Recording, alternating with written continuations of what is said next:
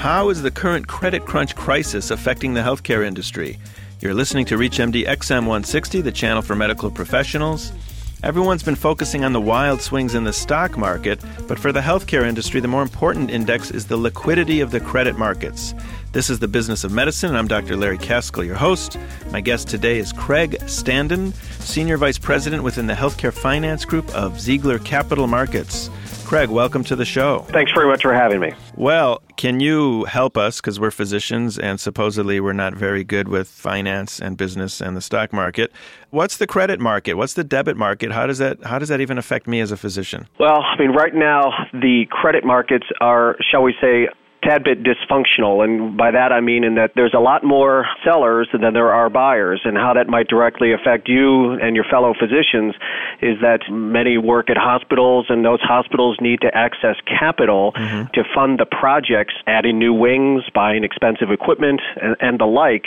And right now, there really is very little, if any, access to capital for the broader range of hospitals that would look to those markets to access that required capital. The vast majority of hospitals in the country are nonprofit healthcare organizations who predominantly issue tax-exempt bonds, either floating or fixed rate or various other structures. But right now, there's a lot of issuers or borrowers who are looking to access capital, and there's very few outlets for that capital right now. So as an example, let's say I am a radiology department and I want to buy a new CAT scan, and I go to GE and I want to finance it. And what happens? Do they say, I'm sorry, you can't finance this anymore? Because, you would think the hospital would have good credit. True. Probably the median credit quality for hospitals in the country, and I'm looking at really the hospitals that are rated by the three main municipal rating agencies, Standard & Poor's, Moody's Investor Service, and Fitch, is probably in the mid-A category. So there's a lot of larger systems and single-site facilities that are rated higher, but there's also a large number that are rated lower investment grade, and in many cases sub-investment grade or non-rated. So when they go to providers such as a GE, or if the finance department at the hospital looks to access tax-exempt bonds, really that decision of investors to provide that capital, either directly in the case of GE or through investors like you and me when we invest our money with bond funds, it's really based on the credit quality of the hospital. And as many hospitals have seen their financial profiles deteriorate, at least most recently, because of a couple of different dynamics that are occurring. Interest costs are going up. Investment returns on their investment portfolios are going down. More patients are presenting at the hospital who might have less insurance or no insurance because of what's happening in the broader economy.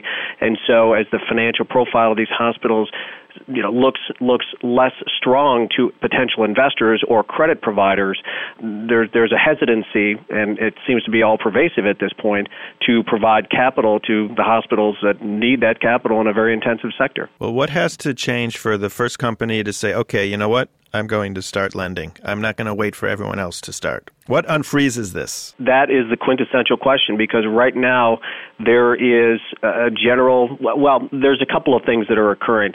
As you and I, as investors in bond funds, see the dismal returns in those funds, a lot of us are saying, well, I want to pull my money out. So right now we're in a situation where there are net sellers in the market, meaning bond funds have to raise cash so that you and I can pull our money out. So what we've got right now is a huge supply and demand imbalance. Lots of people wanting credit and are wanting capital, and there's no net buyers, or I should say fewer net buyers than there are for the available supply.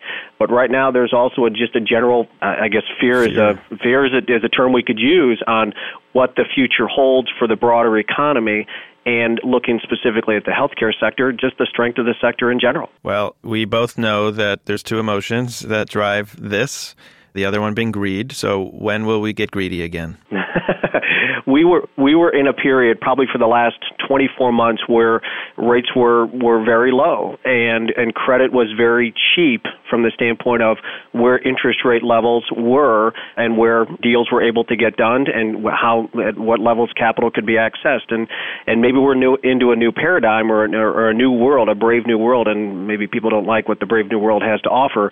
Rates have gone up dramatically, and dramatically by probably 2%, 3%, and 4% higher than they might have been just, say, 8 months ago, even for stronger credits, stronger hospitals, larger systems. And that obviously crimps budgets. It crimps the ability to, fund these large capital projects and do the things that hospitals need to do to provide access to care for the broader population. Well, I don't think it's so terrible if a hospital doesn't go out and, buy more toys or more CAT scans. How else are they being affected? Is their payroll, is their ability to meet payroll even being affected? To be sure, there are those hospitals out there that are either finding themselves or may soon find themselves in much dire circumstances. I mean, you think of kind of the big circular loop as unemployment grows, state and local governments are getting less in tax revenues, but looking specifically at the hospital sector, more people are going to the hospitals because they got to get treated if they're sick, and that's just a fact. There's more people presenting at hospitals with either no insurance or they're deferring the payment of their copays, and so that affects the hospital finances. And it's really it's starting to affect the broader healthcare sector in terms of just the financial profile, which really drives investors in decisions on whether or not they're going to buy bonds issued by those hospitals or provide credit in the case of, say, a GE that's looking to do a capital lease on a new CAT scan. So it's hospitals.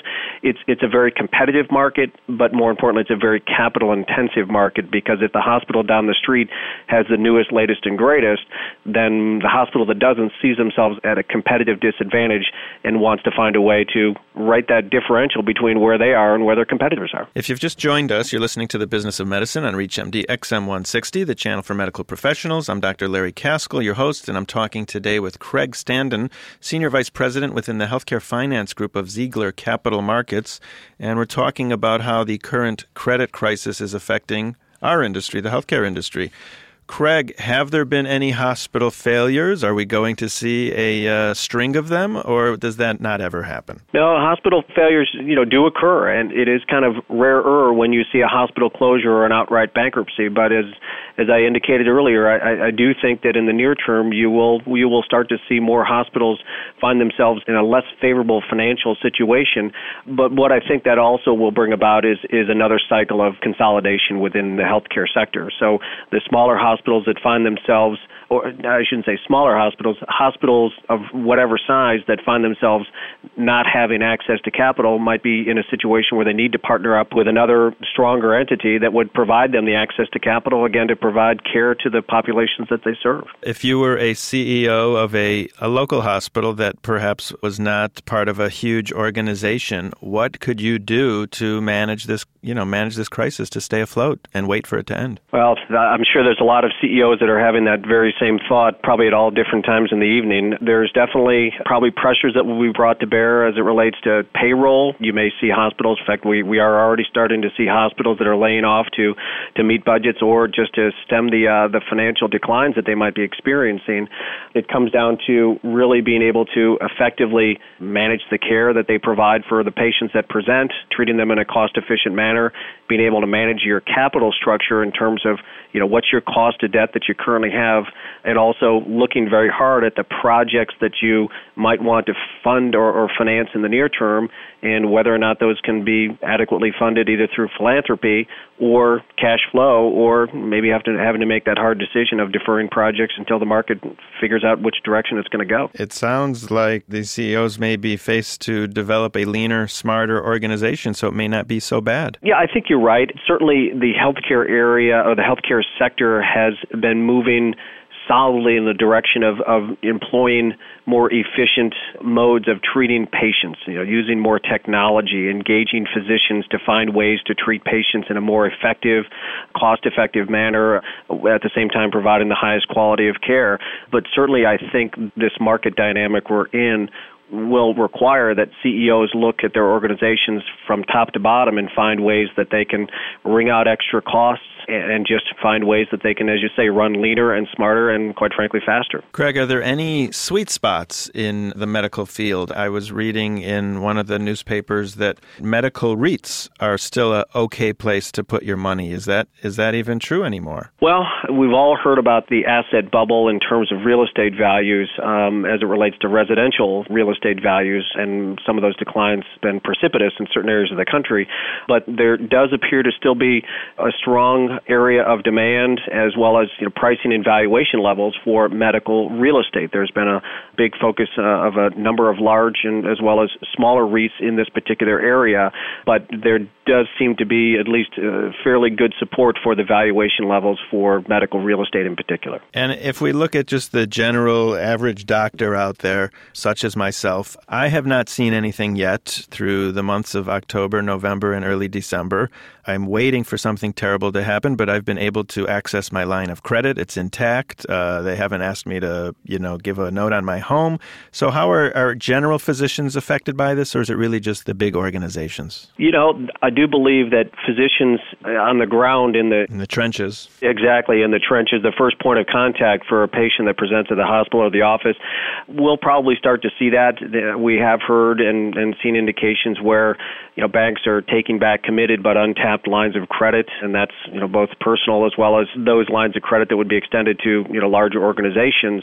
But I think one of the areas where there may or may not be pressures is really on the reimbursement side at the federal and the state level. And I think as we see potentially lower tax revenues given what's happening in the broader economy, there's obviously pressures on the federal budget, and reimbursement both to hospitals as well as to physicians is certainly something that has seen wild swings at least in the near term. Speaking of federal impact, Craig, what do you think the president-elect can do when he gets into office to unfreeze this and help the medical field at the same time? Is there something he could do that would magically solve both problems? That's a very tough question to answer. I think he's really starting to, formulate his cabinet. He's appointed Tom Daschle to be his Secretary of Health and Human Services, and I think he's widely seen as someone who really understands the healthcare sector and really kind of some of the challenges that it is facing.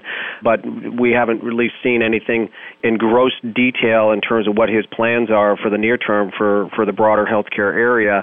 Obviously, the key thing for a lot of these hospitals is just finding a way to access capital. I mean, the tax-exempt hospitals that issue bonds to finance these projects, really, they don't have any equity that they can issue out to the public. And so really their way to fund these projects and continue to deliver quality care is through the tax-exempt bond market or the credit markets in general.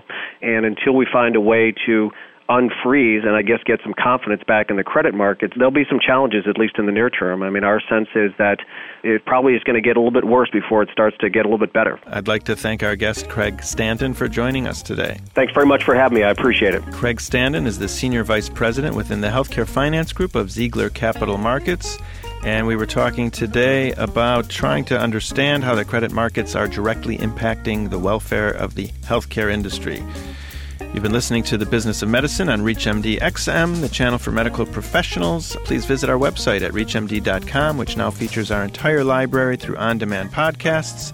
And if you'd like to reach us by phone with comments or suggestions, please call us at 888-MD-XM160. And thanks for listening.